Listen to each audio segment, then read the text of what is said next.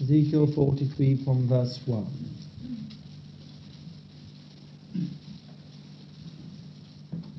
Afterward, he brought me to the gate facing east. And behold, the glory of the God of Israel came from the east. And the sound of his coming was like the sound of many waters, and the earth shone with his glory. And the vision I saw was like the vision which I had seen when he came to destroy the city, and like the vision which I had seen by the river Chebar. And I fell upon my face.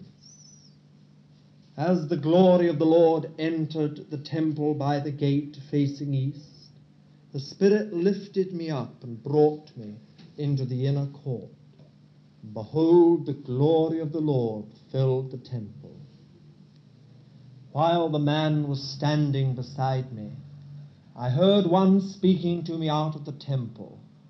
And he said to me, Son of man, this is the place of my throne, and the place of the soles of my feet, where I will dwell in the midst of the people of Israel forever. And then chapter 47,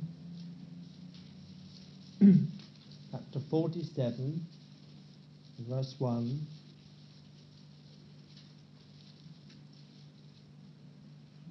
Then he brought me back to the door of the temple, and behold, water was issuing from below the threshold of the temple toward the east, for the temple faced east. And the water was flowing down from below the south end of the threshold of the temple, south of the altar. Then he brought me out by the way of the north gate, and led me round on the outside to the outer gate that faces toward the east. And the water was coming out on the south side. Going on eastward with a line in his hand, the man measured 1,000 cubits, and then led me through the water, and it was ankle deep. Again he measured 1,000 and led me through the water, and it was knee deep. Again he measured 1,000 and led me through the water, and it was up to the loins. Again he measured 1,000, and it was a river that I could not pass through, for the water had risen. It was deep enough to swim in, a river that could not be passed through. And he said to me, Son of man, have you seen this? Then he led me back along the bank of the river. As I went back, I saw upon the bank of the river very many trees on the one side and on the other. And he said to me, This water flows toward the eastern region and goes down into the Arabah. And when it enters the stagnant waters of the sea, the water will become fresh. And wherever the river goes, every living creature which swarms will live, and there will be very many fish. For this water goes there, that the waters of the sea may become fresh. So everything will live where the river goes. Fishermen will stand beside the sea, from Engadai to Eneglaim. It will be a place for the spreading of nets. Its fish will be of very many kinds, like the fish of the great sea. But its swamps and marshes will not become fresh. They are to be left for salt. And on the banks on both sides of the river there will grow all kinds of trees for food. Their leaves will not wither, nor their fruit fail, but they will bear fresh fruit every month, because the water for them flows from the sanctuary. Their fruit will be for food, and their leaves for healing. Now this evening we come to the last part of the book of Ezekiel, from chapter 40 to 48. I've put back on the board the brief outline of the book of Ezekiel, which you see is fivefold. And we have covered the first four of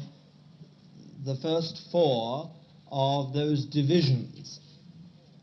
seen in those first chapters the glory of the Lord.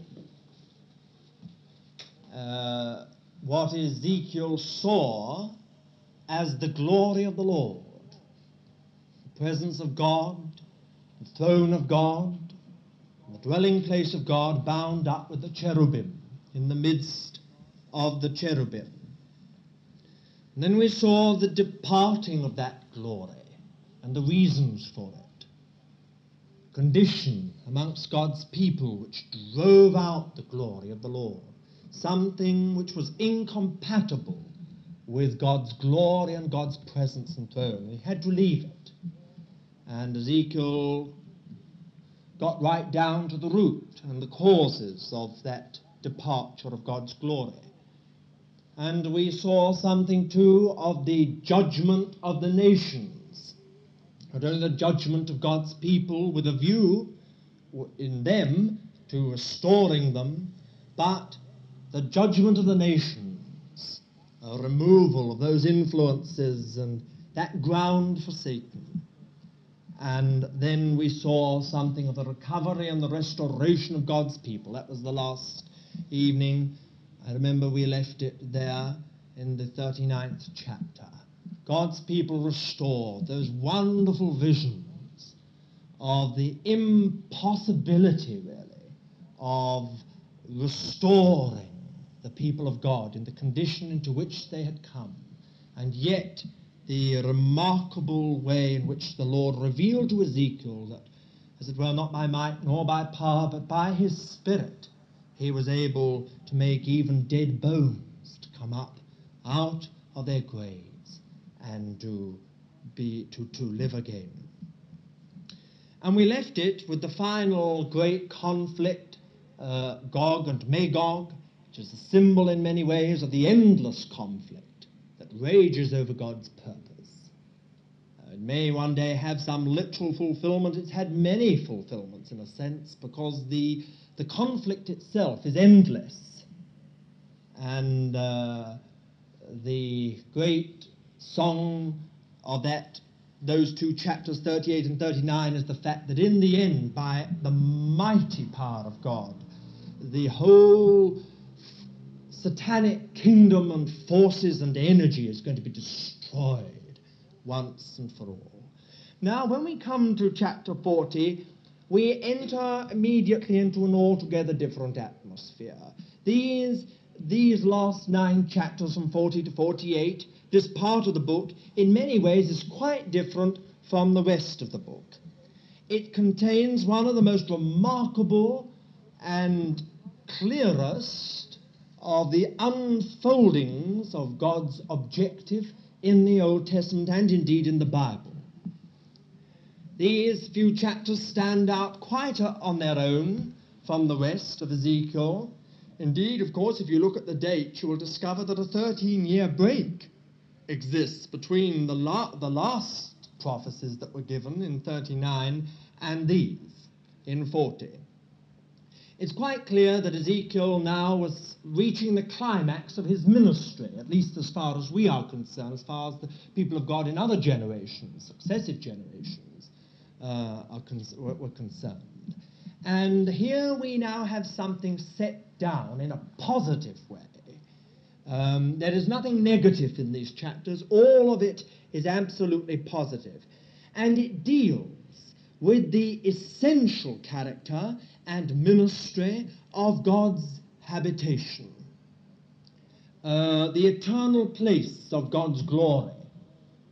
These chapters are all to do with the essential characteristics of this vessel, which is God's objective. God is after a vessel. God is seeking to produce something which can contain himself, which the cherubim are symbols of, symbolic of.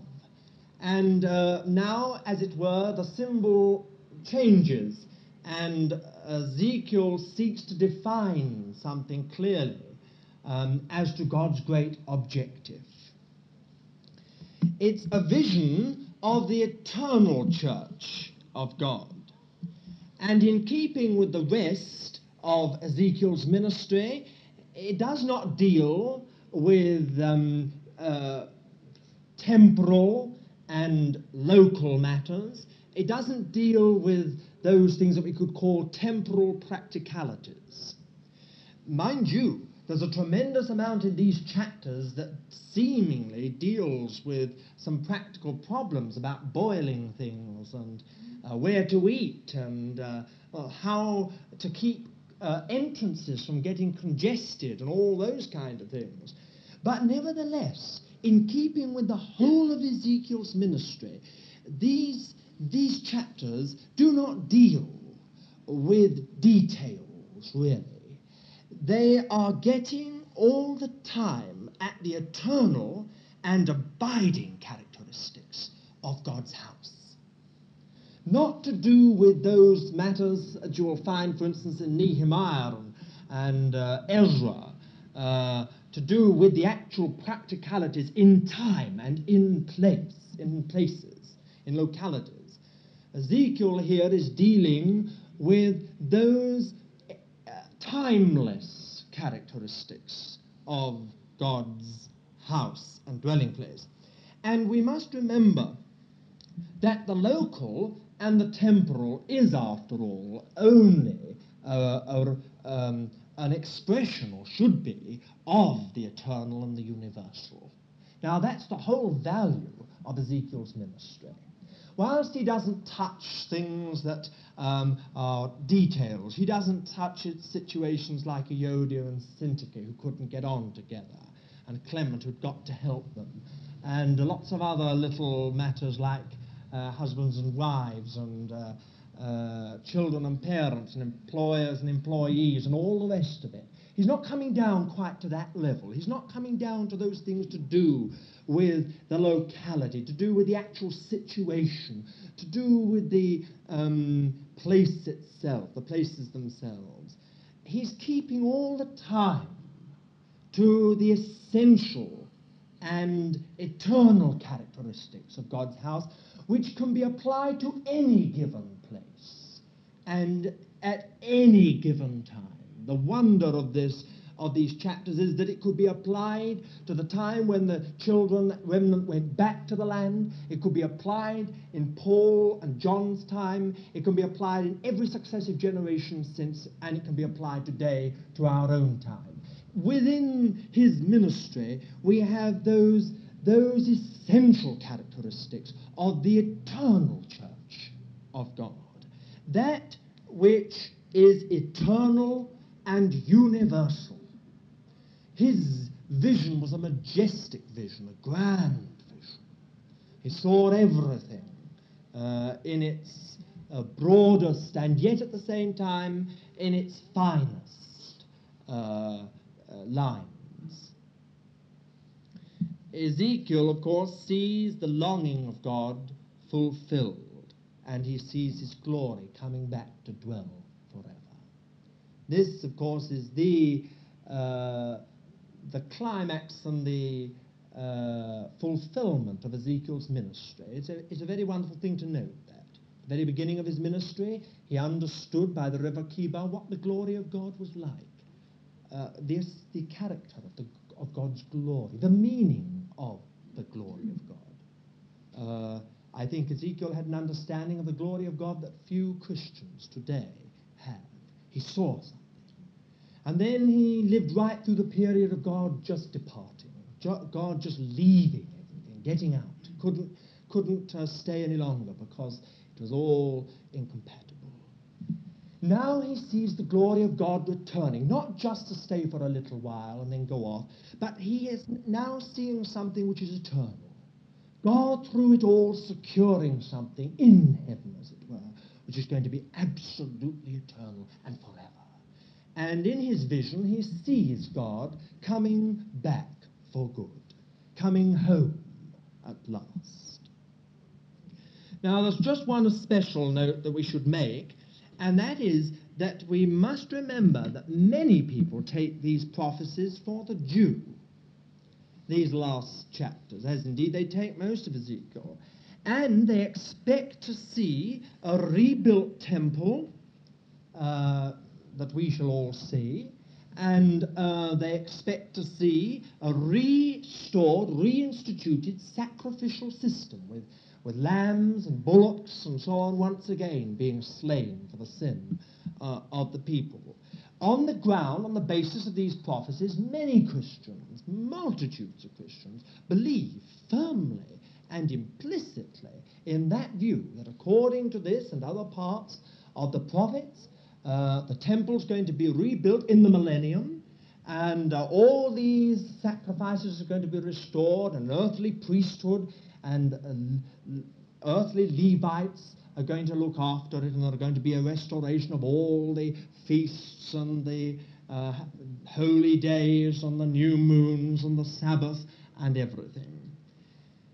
Well, I make that a point of just mentioning that in passing because I feel that we cannot really concur with that view, chiefly because these chapters correspond so remarkably to Revelation 21 and 22.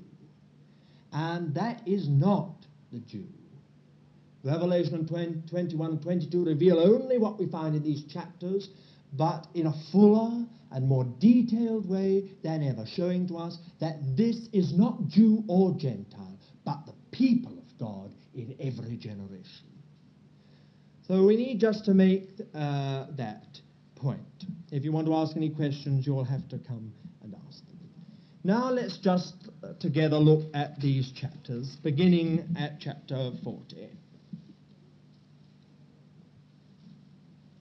I have actually put up on the other side of the board, if any of you want to copy it down,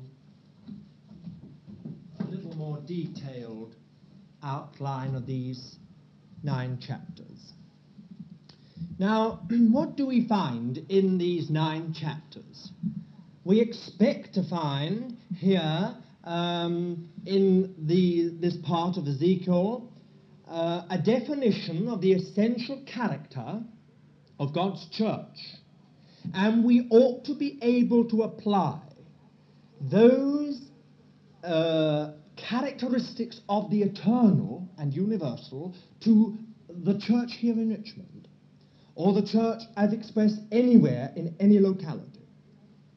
We ought to be able to apply them to ourselves personally and corporately, and be able really to learn, because they've been given to us that we might be brought into complete alignment with what God is seeking to do. What we have to say is this: if God can't get those characteristics in us here on earth, we cannot have part in the end in the eternal vessel. We will not lose our salvation, but we can well lose our place and function in that eternal objective of God. That's the important point to recognize, and that is the value of this ministry. Now, what do we find? Well, the first 3 chapters, 40, 41, and 42, I don't know whether some of you, like the first 2 or 3 chapters of Ezekiel, gave up when you read these. There is seemingly an endless repetition in these 3 chapters of the man measuring. Everything seems to be measured. You look at chapter 40, and you will find that this part of Ezekiel opens with a vision of the city. Now, it's very interesting. It says the structure of a city on a very high mountain. I can't spend too long with that, but it's very interesting that when John saw the city of God coming down, he was carried up into a very high mountain. The very high mountain, in actual fact, geographically is not so very high because it's Mount Zion. And on Mount Zion, which spiritually is very high and very great, as far as God is concerned, there is a city. The vision opens with Ezekiel being carried into this city on this mountain. But his attention is directed away from the city and away from the land to the house of God.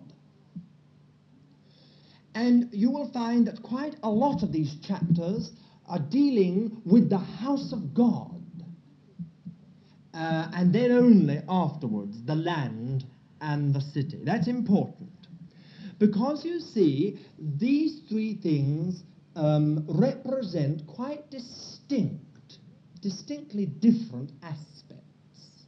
The city always speaks of administration and government, a centre of commerce, of administration, of government, of order. The land in Scripture always speaks of the fullness of Christ, and that's why you always get inheritance linked with the land, the fullness of Christ himself. And the house speaks of the heart of everything. It always speaks, the house of the temple always represents that intimate union with God, the most intimate relationship of all to the Lord, in devotion and worship and service. Always, whenever you have the house of God in Scripture, or the tabernacle, that's what it represents. The inner sanctum, the home of God. You see, the city is the home of God, but in a much wider and broader. It's bigger and broader than the house. The house is contained within the city. You get what we mean.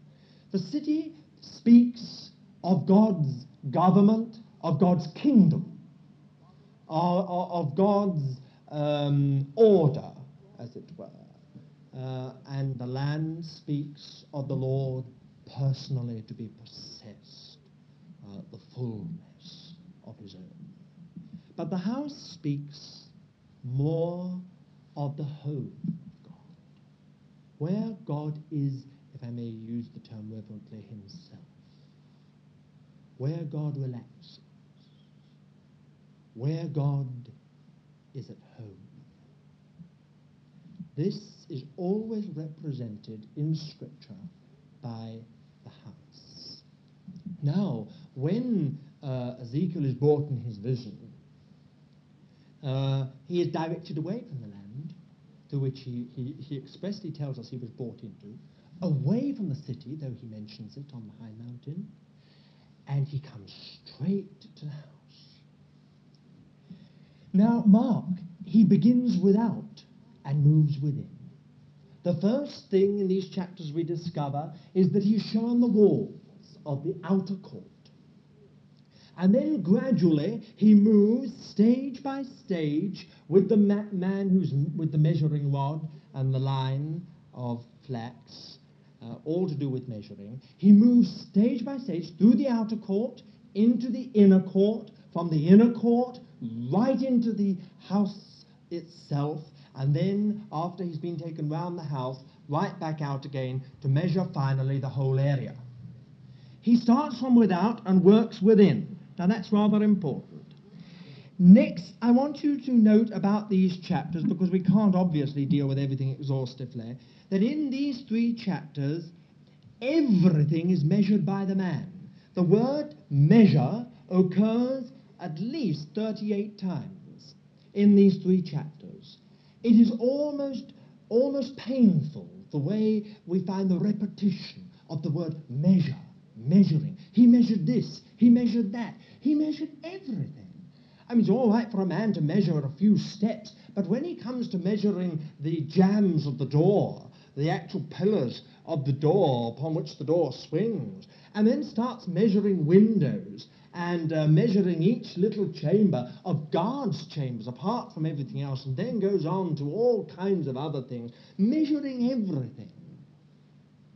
I don't know whether perhaps some of you found it just a little bit too much to understand. Why, for 3 whole chapters, we get nothing else but this man measuring every nook and cranny in the whole of the house of God, from the outside walls right through to the inner court, right through to the actual sanctuary itself. Everything is measured. Now, what does this mean? Well, I've put it up here. The pattern of the house. There's a tremendous amount said in Scripture about the heavenly pattern. The tabernacle was made according to that heavenly pattern. The temple was constructed according to the pattern given to David. Now, Ezekiel, the thing that's being impressed upon Ezekiel is there's a pattern. There's a pattern to this. Now, it's not simply that God's got some blueprints and he's being a little bit meticulous and fastidious about his blueprints. It's not that at all. There's a reason for it. Because when you come to Revelation 21 and 22, you find again that the thing that impressed John was that the angel there started to measure everything of the city. He had to wait while he measured everything. And John tells us how everything was measured with a golden measuring rod. Here is the same thing again. Everything is being measured. Nothing escapes. Even the tables upon which the hooks and the pans for the slaughtering of the sacrificial animals, even those tables, we are told, he measured. Everything is measured. What does it mean? It speaks simply of this, that the church is absolutely according to pattern. Now let's translate that into a few practical terms. That simply means that you and I have not been born of God by mistake.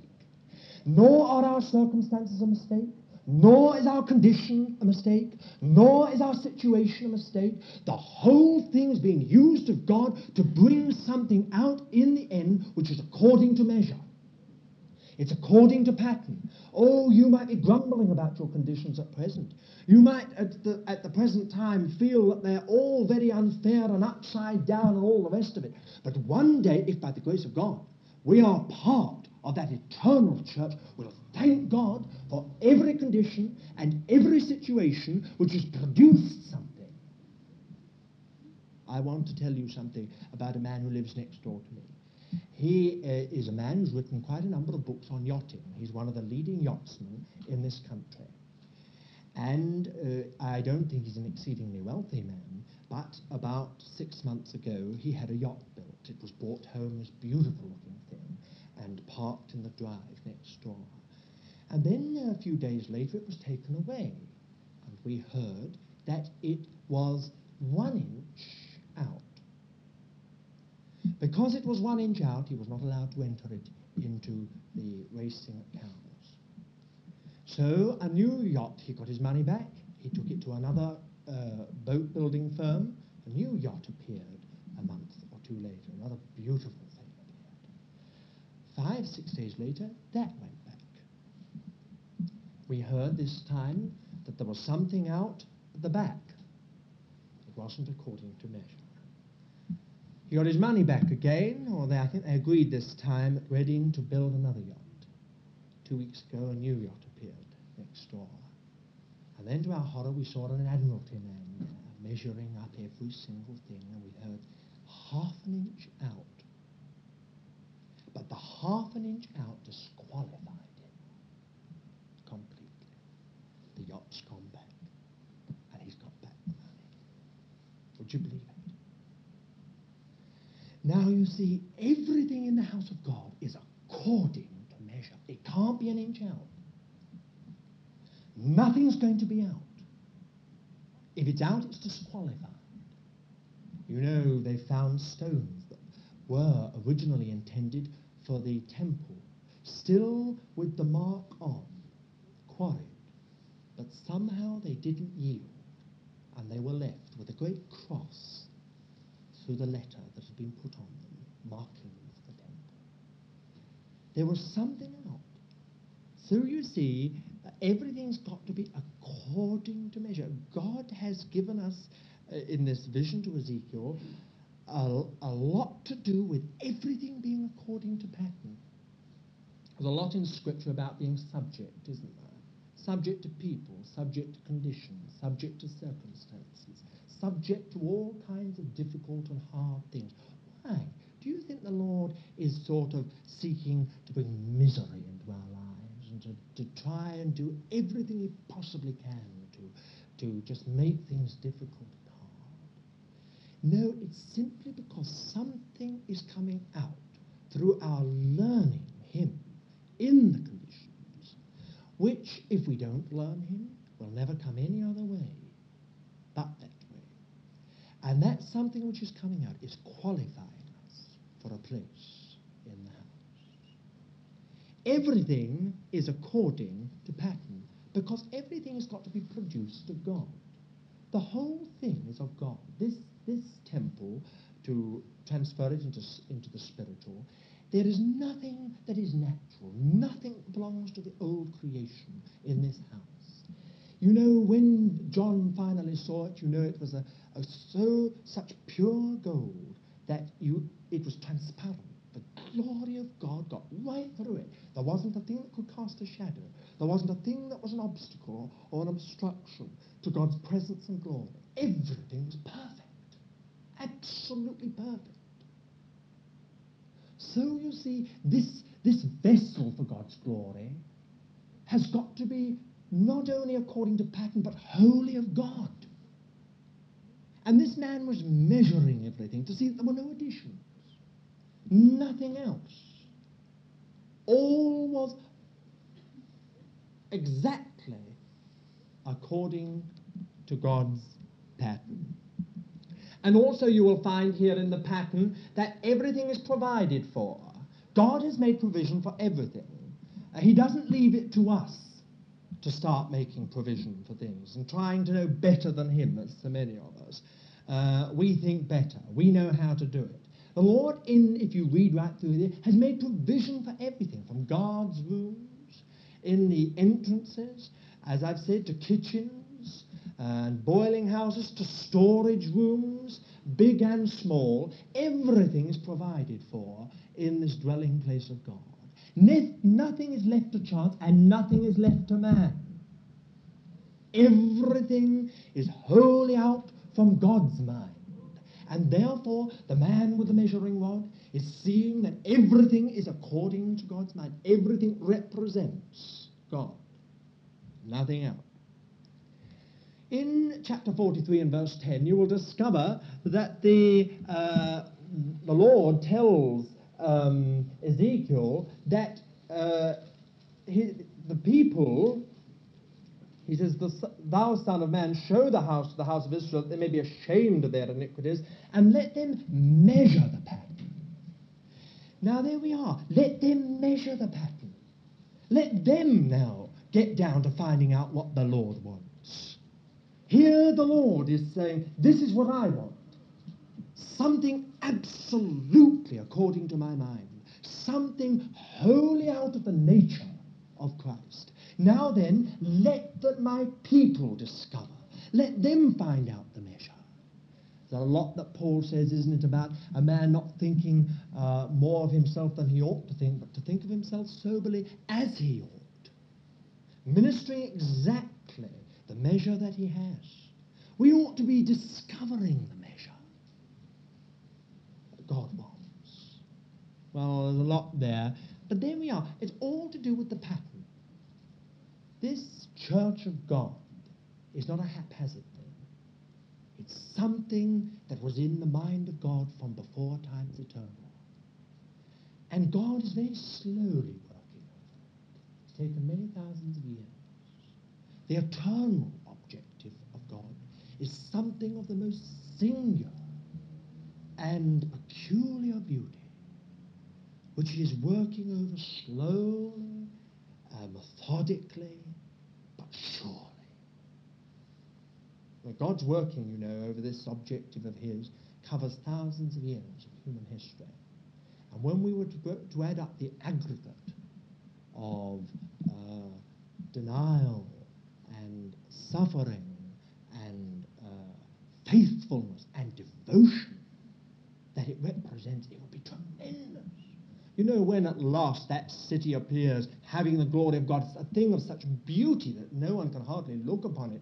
It's so wonderful. It's not just something cheap that God has suddenly clicked his fingers and there it is. It's something which has within it something inherent. It's come out of a long history of the dealings and the workings of God.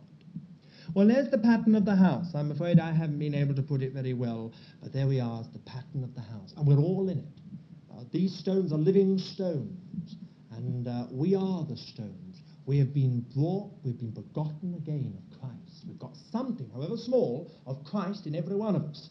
And that's the thing the Lord's working on. The rest, let it go. The Lord's not bothered about the rest. He's bothered about what's of himself in us. And what's of himself, he knows is going to get through. What's of himself, if we will only allow the Lord, he can bring it to the full measure that he requires in each one.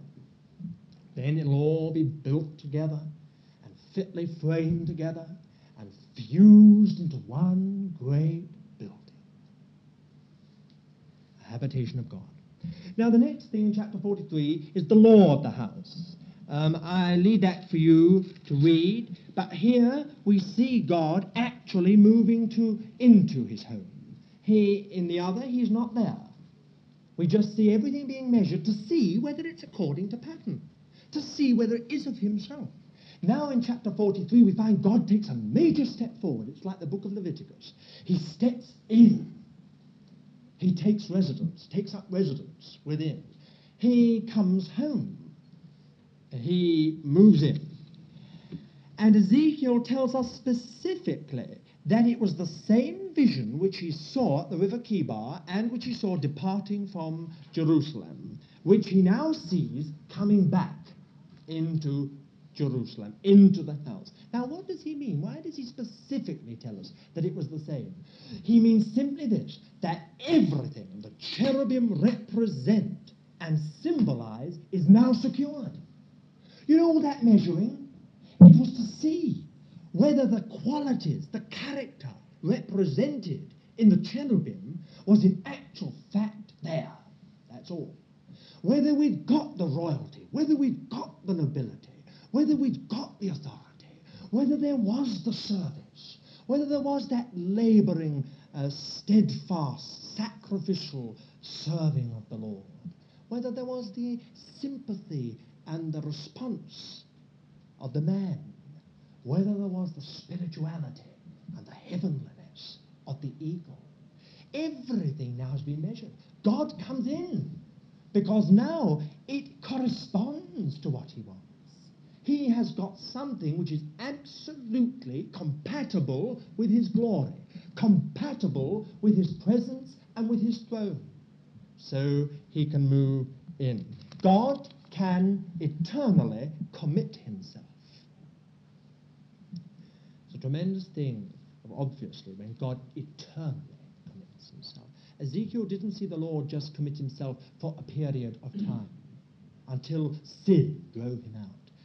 Ezekiel ended this tremendous vision with, and that shall be called the Lord is there.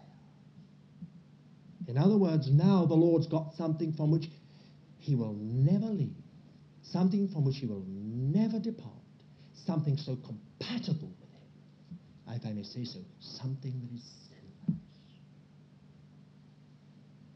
He's got it. And there's no possibility or even potentiality of him being driven out. There it is. If you look at this 43rd chapter, you will find one or two rather wonderful things. You will note first that that Ezekiel hears the Lord speaking from within. Last time he went from without right the way to within. Now he is in the inner court and he hears the Lord speaking to him from within the house. The Lord has taken up residence. And what is the Lord's declaration? We read it. This is my throne. Now do not make any mistake about it. The church is God's throne. God doesn't sit on something that looks like a throne, nor will he ever sit on something which looks like a throne. Many of us have got a vision of an old gentleman sitting on a golden throne, rather like the one we see in Westminster Abbey. Well, the Lord doesn't sit on that kind of throne. God's throne is his people. He is enthroned in his people. They are his throne. God has a throne like that. That's his seat. That's his home.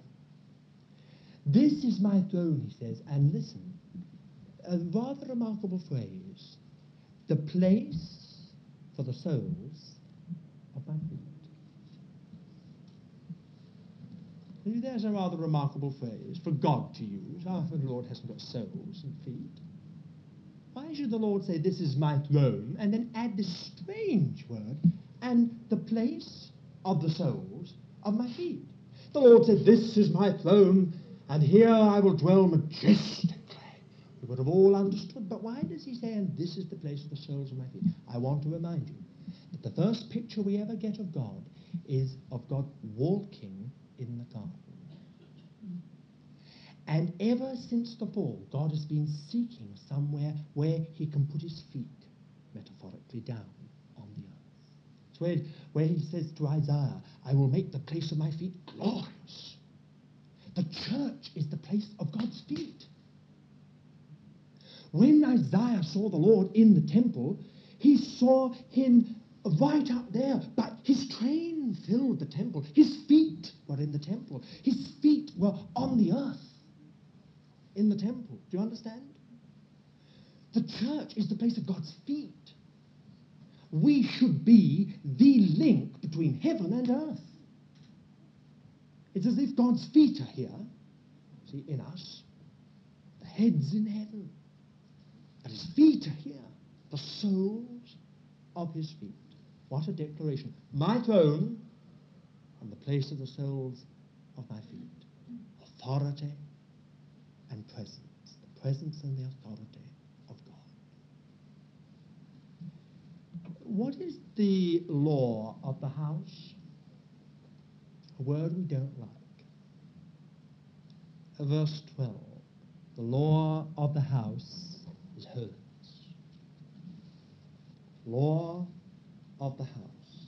This is the law of the house upon the top of the mountain. The whole limit thereof round about shall be most holy. Behold, this is the law of the house. It's interesting that in this vision you continually get squares or cubes. The most holy place, the Holy of Holies, was a complete cube and always represents the holiness of God. The new city is a cube, huge cube. And everything here, you will find the altar is a cube. You will find the area of the temple is the same type of square. You will find the whole area in the land is the same square. It all speaks of the holiness of God. Now, what is holiness? Well, I think you all know. Holiness is wholeness. What is wholeness? Well, our word health is something akin to it. Wholeness, health. What is disease? When something gets out of its right place into the wrong place.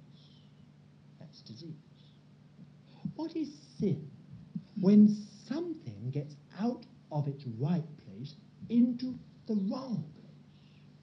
What is holiness?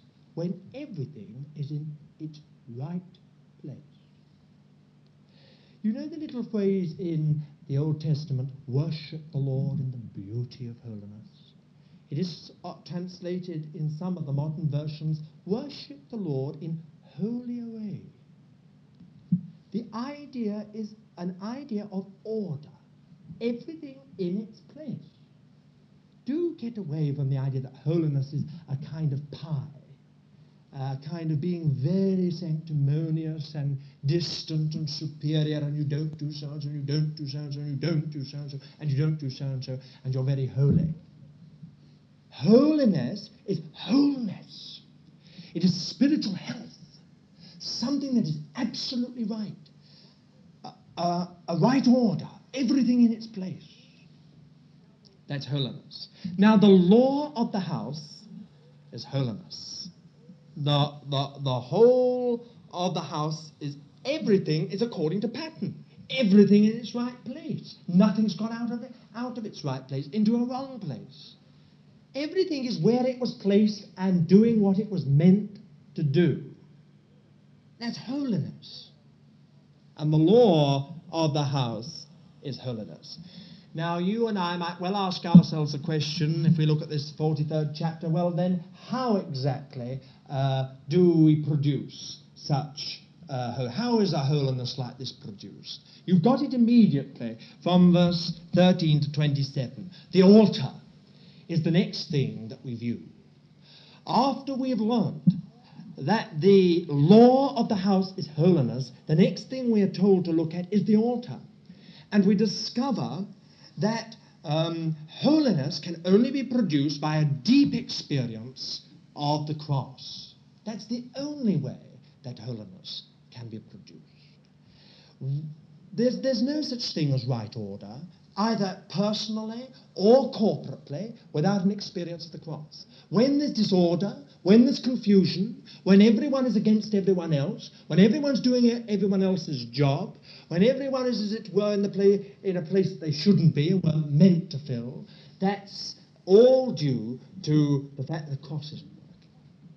When the cross starts to work in people, it puts them back into their right place, cuts them down to their right measure, stops them overreaching themselves, or building something which is counterfeit or substitute.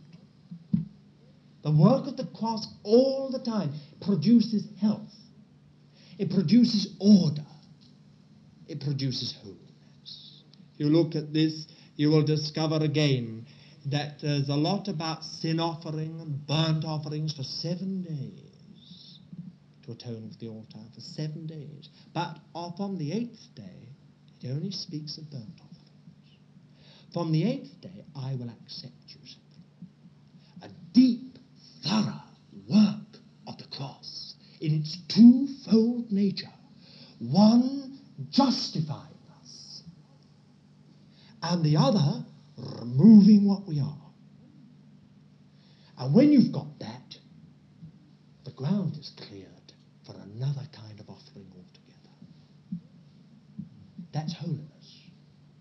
Holiness is first of all God working to cover our sin, to cleanse it, to remove the penalty. And then it is getting down, secondly, to what we are and dealing with what we are by putting us away, teaching us how to take the ground of the altar, teaching us how by faith to appropriate the cross for what we are. And then we discover something else is coming out. The 8th day, you know, always speaks of a new beginning. The 8th day always speaks of resurrection, always in Scripture. And from the 8th day, the Lord accepts us. It's all then what's born of God. What's not of God is being dealt with. What's born of God is now accepted. That's how holiness comes in. Now, I'm going to say something else that I remember Brother Oliphant said in one of the last messages he ever gave here. No one is happy who is unholy. And there is absolutely no truer thing in the world. There is absolutely no happiness where there is unholiness. Where there is true holiness and not that pseudo-holiness, you get true happiness, order, peace, joy. It comes that way. The third thing you find from 44 to 46 is the service in the house. We've seen the house, we've seen its laws, and now we turn to the service within it. We've seen something of the pattern of the house, and we've seen something of the law of the house, holiness. Now we move into the service within the house. And when we come to the service within, and mark it is within, we find some very interesting things about service within the house of God. It covers these chapters 44, 45, and 46. There are 7 things you find here. The first about service within God's church is this: there can be no violation of the Lord's authority. You read that in the first 3 verses of chapter 44. Now, what does this mean? Now, don't get it wrong. It doesn't mean that you mustn't speak wrongly of brother so-and-so, or you must obey those that have the rule over you, as it says in the New Testament. It's from another aspect altogether. There's a very interesting aspect too. Ezekiel doesn't deal with our relationship to those who have authority over us, or those who represent the Lord's headship. It deals with those who are, shall we say, elders, or those who are responsible for God. And it deals with the possibility of their violating the authority of God. You see what it says about the east door? Because the Lord came in that way, that door is to be shut. Not even the prince is allowed to come in that way. He must come in another way. Now and again he's allowed to use that way because he represents the authority of God. But he must not violate the authority of God. There is more trouble from the violation of responsible brothers in the work of God, more trouble from the violation of the authority of the Lord than anything else. That stems from anything else. It's one of those tremendously delicate things, authority. And it's one of the first things we find when we come to chapter 44 when it deals with service. Those who are rulers, those who have administration in their hands, must not substitute their mind for the mind of the Spirit in the house of God. They must not act independently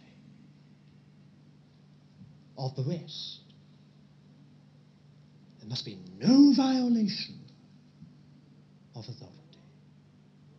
If you go on, you will find that every function is according to pattern and according to God's appointment, from verse 4 to 14. Every single one has an appointment. And you know what had been happening? People have been delegating others to do the job for them. And in the church, there can be no delegation of responsibility. If you are qualified to doing a certain thing, you cannot delegate it to someone else. There can be absolutely no delegation of authority, no delegation of responsibility. See, what had happened here was that those that should have been doing work in the house of God, keeping the doors and ministering in the place, keeping it all clean, had given it to prisoners of war, paid prisoners of war to do it, and had gone, have a good time, evidently, somewhere else. And the Lord said this thing was an absolute offense to him. These uncircumcised people, Gentiles, had been brought into his house and were doing the jobs for others that the Lord had appointed. Now, we've all got a streak in us that's only too prepared to delegate responsibility. And one of the things about service is that there can be no delegation of it. No, it cannot be second-hand. Someone else can't do it. You can't shelve your responsibility and leave it to someone else. That's the point. Here there is a pattern even about service. There is an appointment to function and office within the house.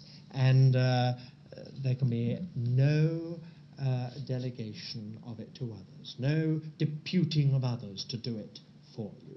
Now then, you know what the Apostle Paul said about stirring up the gift that is within us? I would like to know how many gifts there are here that are well and truly asleep in every one. Because we're deputing it to others. Oh, look, there's brother so-and-so. He gets up quite regularly and gives us a word. Sometimes it's good, sometimes it's not so good. But anyway, he does do it. He seems to have a gift in that way. And then look at Sister So-and-so. You can always depend on Sister So-and-so to pray. And, oh, brother so-and-so, brother so-and-so, brother so-and-so, brother so-and-so. If we ever get stuck, they'll pray. Oh, cleaning. Well, the so-and-so and so-and-so and so-and-so, they go along and do it. We can count on them. And so what happens is that half of the company are passengers. They are carried by everyone else. They never say anything. They never do anything. They never contribute. But they have inwardly deputed others to do it for them. Inwardly, they have delegated their responsibility to others. You know what the Lord said, and we might have more to say about this. No one of the children of Israel shall come before me empty-handed. Every single one of them shall have something when they come before me, and they can't hide behind someone else's filled hands. Their hands must be filled. So you see, there can be none of this in service. Every function is according to a pattern, and it's by God's appointment. And God says it must be circumcised. That's the mark he looks for, circumcision of the heart. When that work of the cross is there, there's a function. That's the thing God looks for in us. If you go on from verse 15 to 31, you will find there's a lot about pure service. This is a very lovely part, a very interesting part, about the priests, what they're not allowed to do, not allowed to touch, who they're not allowed to marry, what they're not allowed to touch, what situations they mustn't get involved in. And a very remarkable little thing about linen. They must wear linen when they come into the presence of the Lord.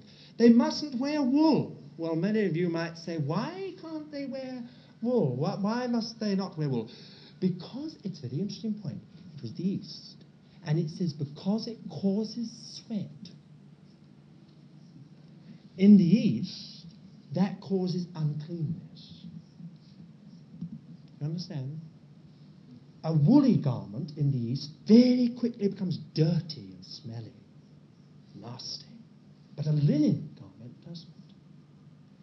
It's purity of service. Even that Ezekiel was told to mark, that the priests were to come in dressed in linen. Pure service. All those things they were told that they were not to touch, those things that they were not to get involved in. You will find they have no inheritance, because the purity of their service depends upon the motive. Are they out for what they get? Are they out for what they can obtain? Are they out for what benefits and advantages come to them because they are serving the Lord? Now, there are many of us like that, if we judge our hearts aright. Many of us are like that. We judge every gathering upon what we get, not what we put into it. We judge every single time or contact with any Christian upon what we get, not what we put into it. Everything is judged upon this. And the Lord says, they shall have no inheritance. They shall have not like the rest of the people. They shall not have the ground. They shall not have homes. All shall be, I shall be their inheritance. And everything they've got, oh, by the way, they did have homes, and they did have ground. But it was all in certain portions that were set apart for the Lord, so that these people were utterly dependent upon the Lord. Purity of service comes from dependence upon the Lord. When we're independent, there's impurity of service. And when we're dependent upon the Lord, there is purity of service. So that's another thing that we find in service within the house, is pure service that the Lord looks for. Then we find that everything's centered upon God in his house. If you look in chapter 45, the first 12 verses, the house is central to the whole land. A portion of the whole promised land is marked out. It's the very center. And the center of that portion is where the house is to be, more or less. And everything is to find its relationship. Even the city finds its center in the house. Everything. A little later on, Ezekiel suddenly is told to talk about weights and measures. It doesn't seem actually to have anything to do with these other things at all. But it is really to do with the effect of being related to God in his house. The effect of being related to him in that way should be seen in our lives. Everything should be affected by our life with the Lord. The people who make a great distinction between what they call their spiritual life and their secular life are very wrong. There's no such thing. Weights and measures and all that to do with the world outside, as it were, is bound up with God's house being in the center and our all being related to it. Everything in service has got to find God in his people at the center. You don't come in here and sort of relate the house of God to your home and family, but you get your home and family related to God in the midst of his people. And then everything else starts to fall into proper shape and order, or should do. That's important. I'm afraid we can only mention these things. Then in chapter 45, from verse 13 to 17, you have a very interesting little portion. Offerings from all. That's something to do with service within the house. You will note here that it's not only the prince, but the people. The prince has to give much more than the people. But the people are told that they're all to bring their offerings as well. They can't rely upon more responsible people. Everyone is to bring their offering. Service is dependent upon the offering or what's of Christ. They're to bring first fruits. They're to bring tithes. They're to bring the first of the flock. But they've got to bring something. If you were too poor, well, you could bring two pigeons.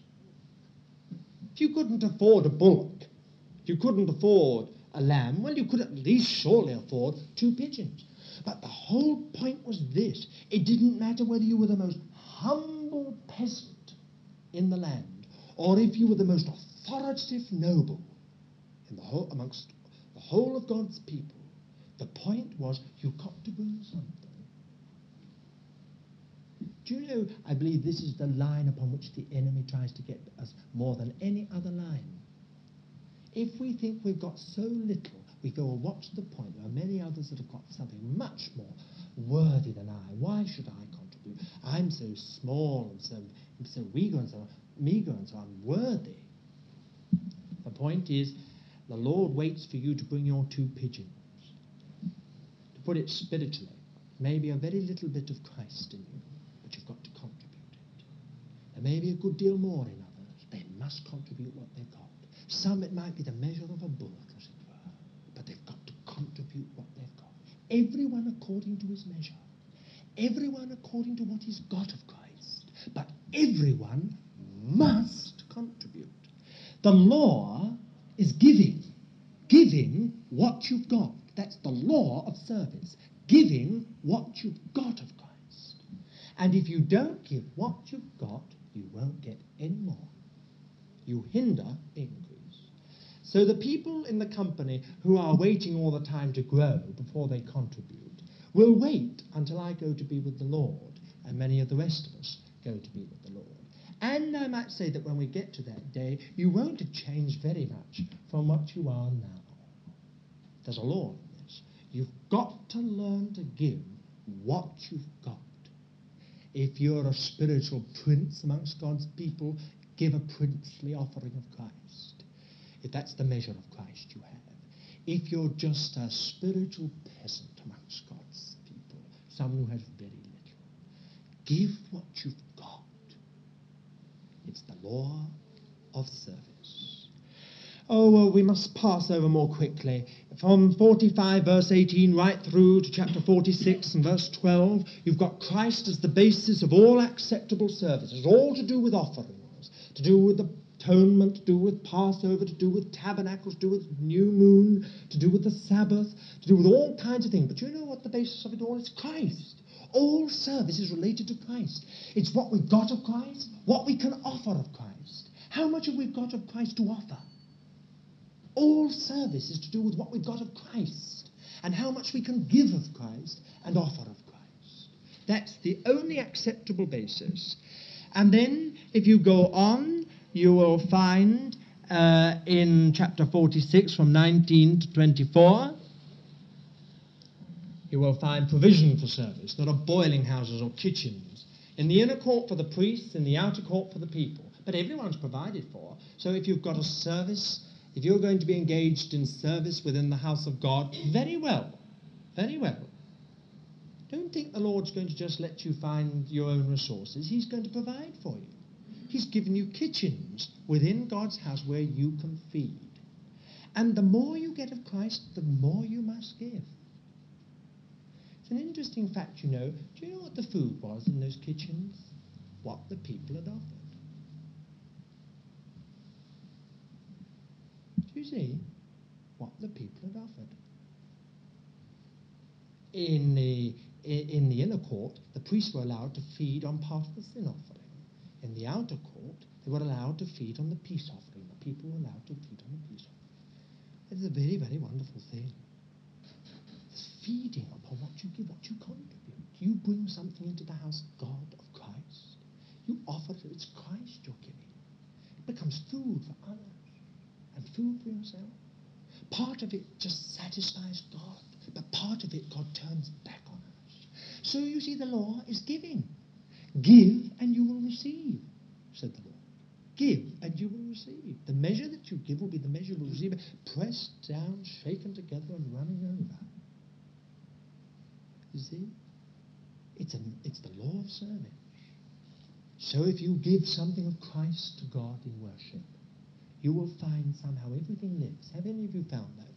You've come to a prayer gathering, let me be very practical. Come to a prayer gathering and you haven't contributed, and you felt very weary about it. Oh, and somehow, well, you've almost sort of, oh dear, that was a difficult time. Have you ever come again and it seemed very difficult and then you contributed? And all of a sudden you felt really quite different. Somehow or other you were strengthened yourself.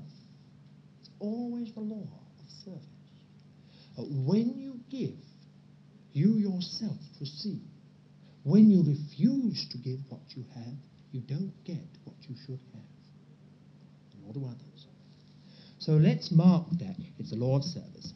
But now very swiftly, move on, chapter 47, first 12 verses, you have the river of life from within the house. We've seen first the house of God according to God's pattern.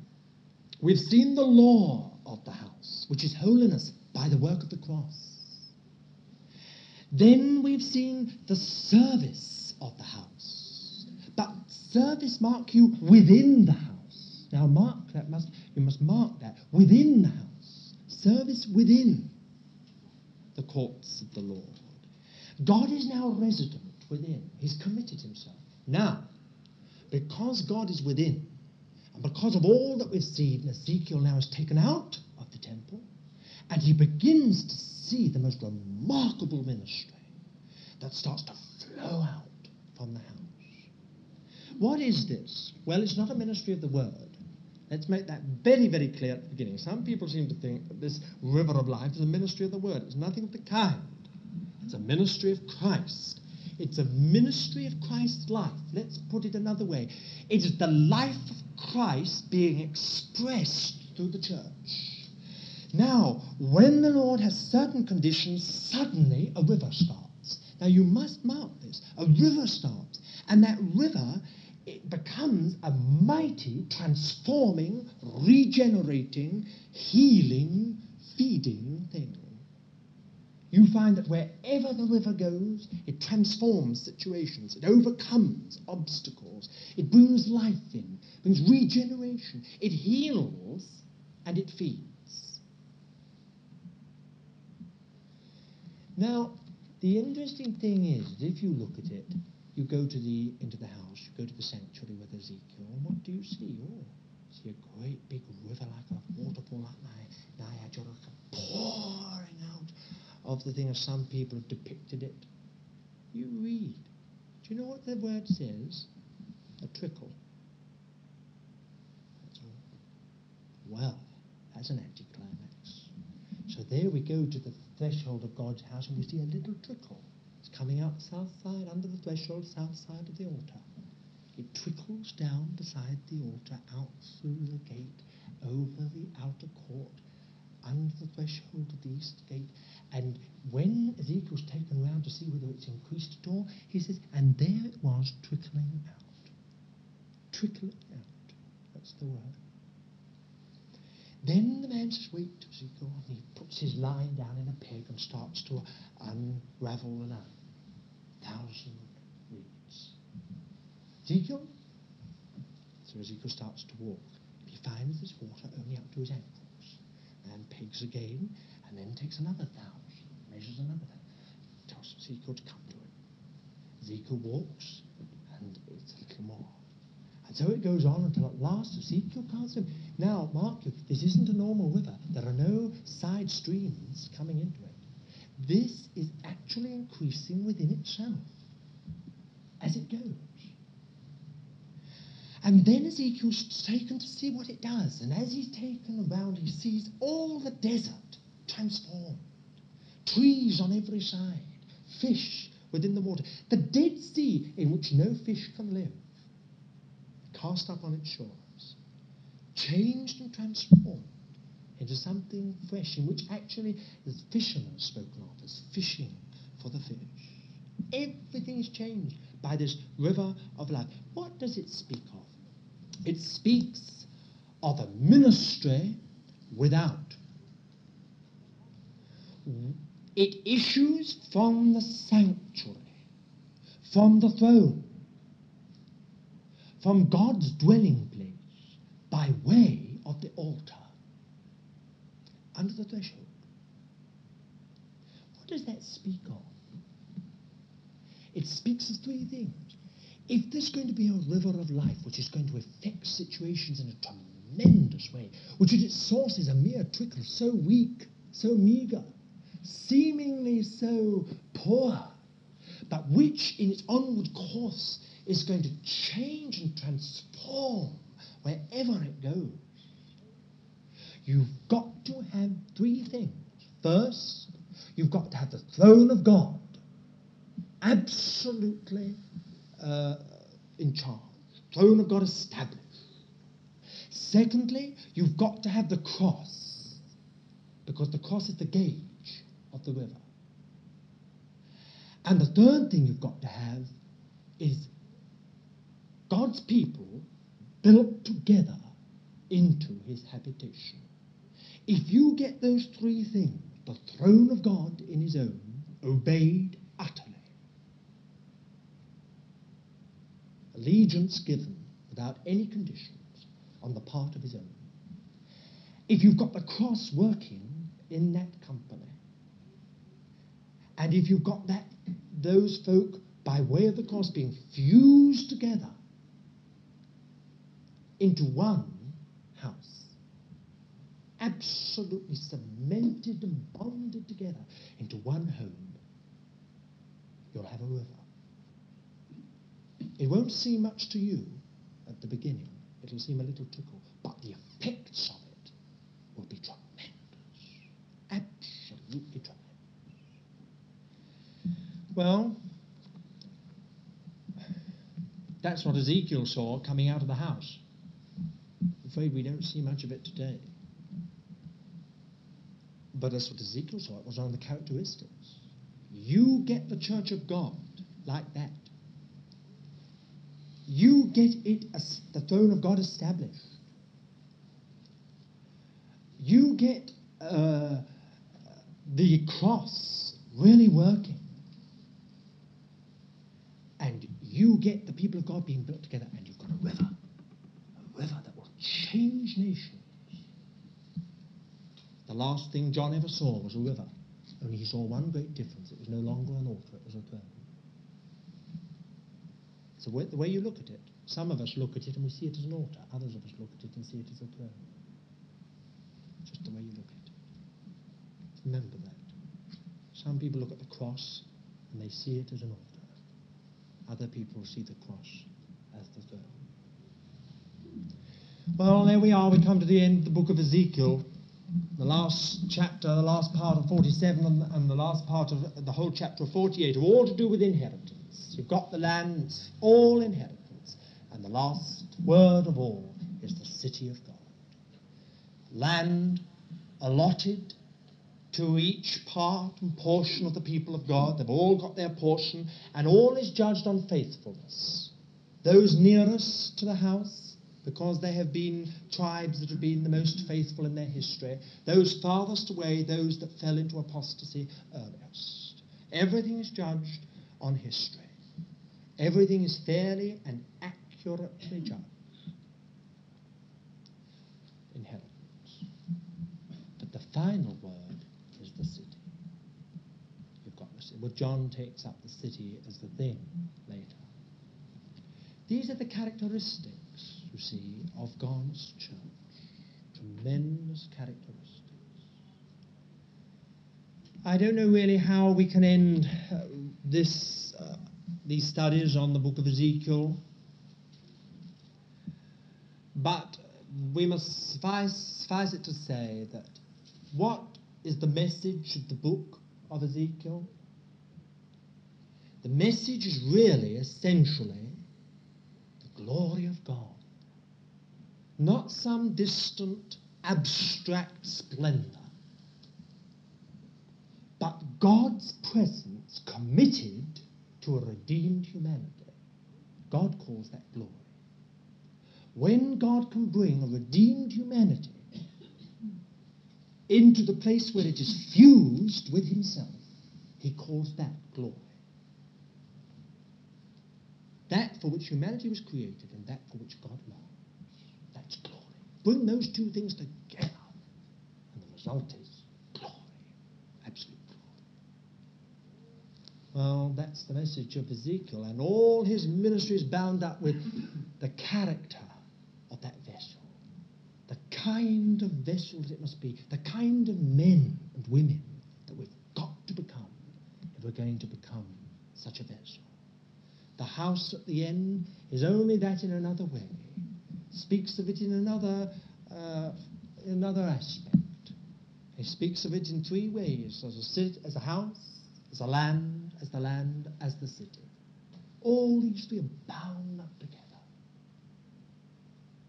That's Ezekiel's ministry. Tremendous ministry of definition of those eternal characteristics and principles which govern God's home and habitation. Lord, shall we ask the Lord to help us?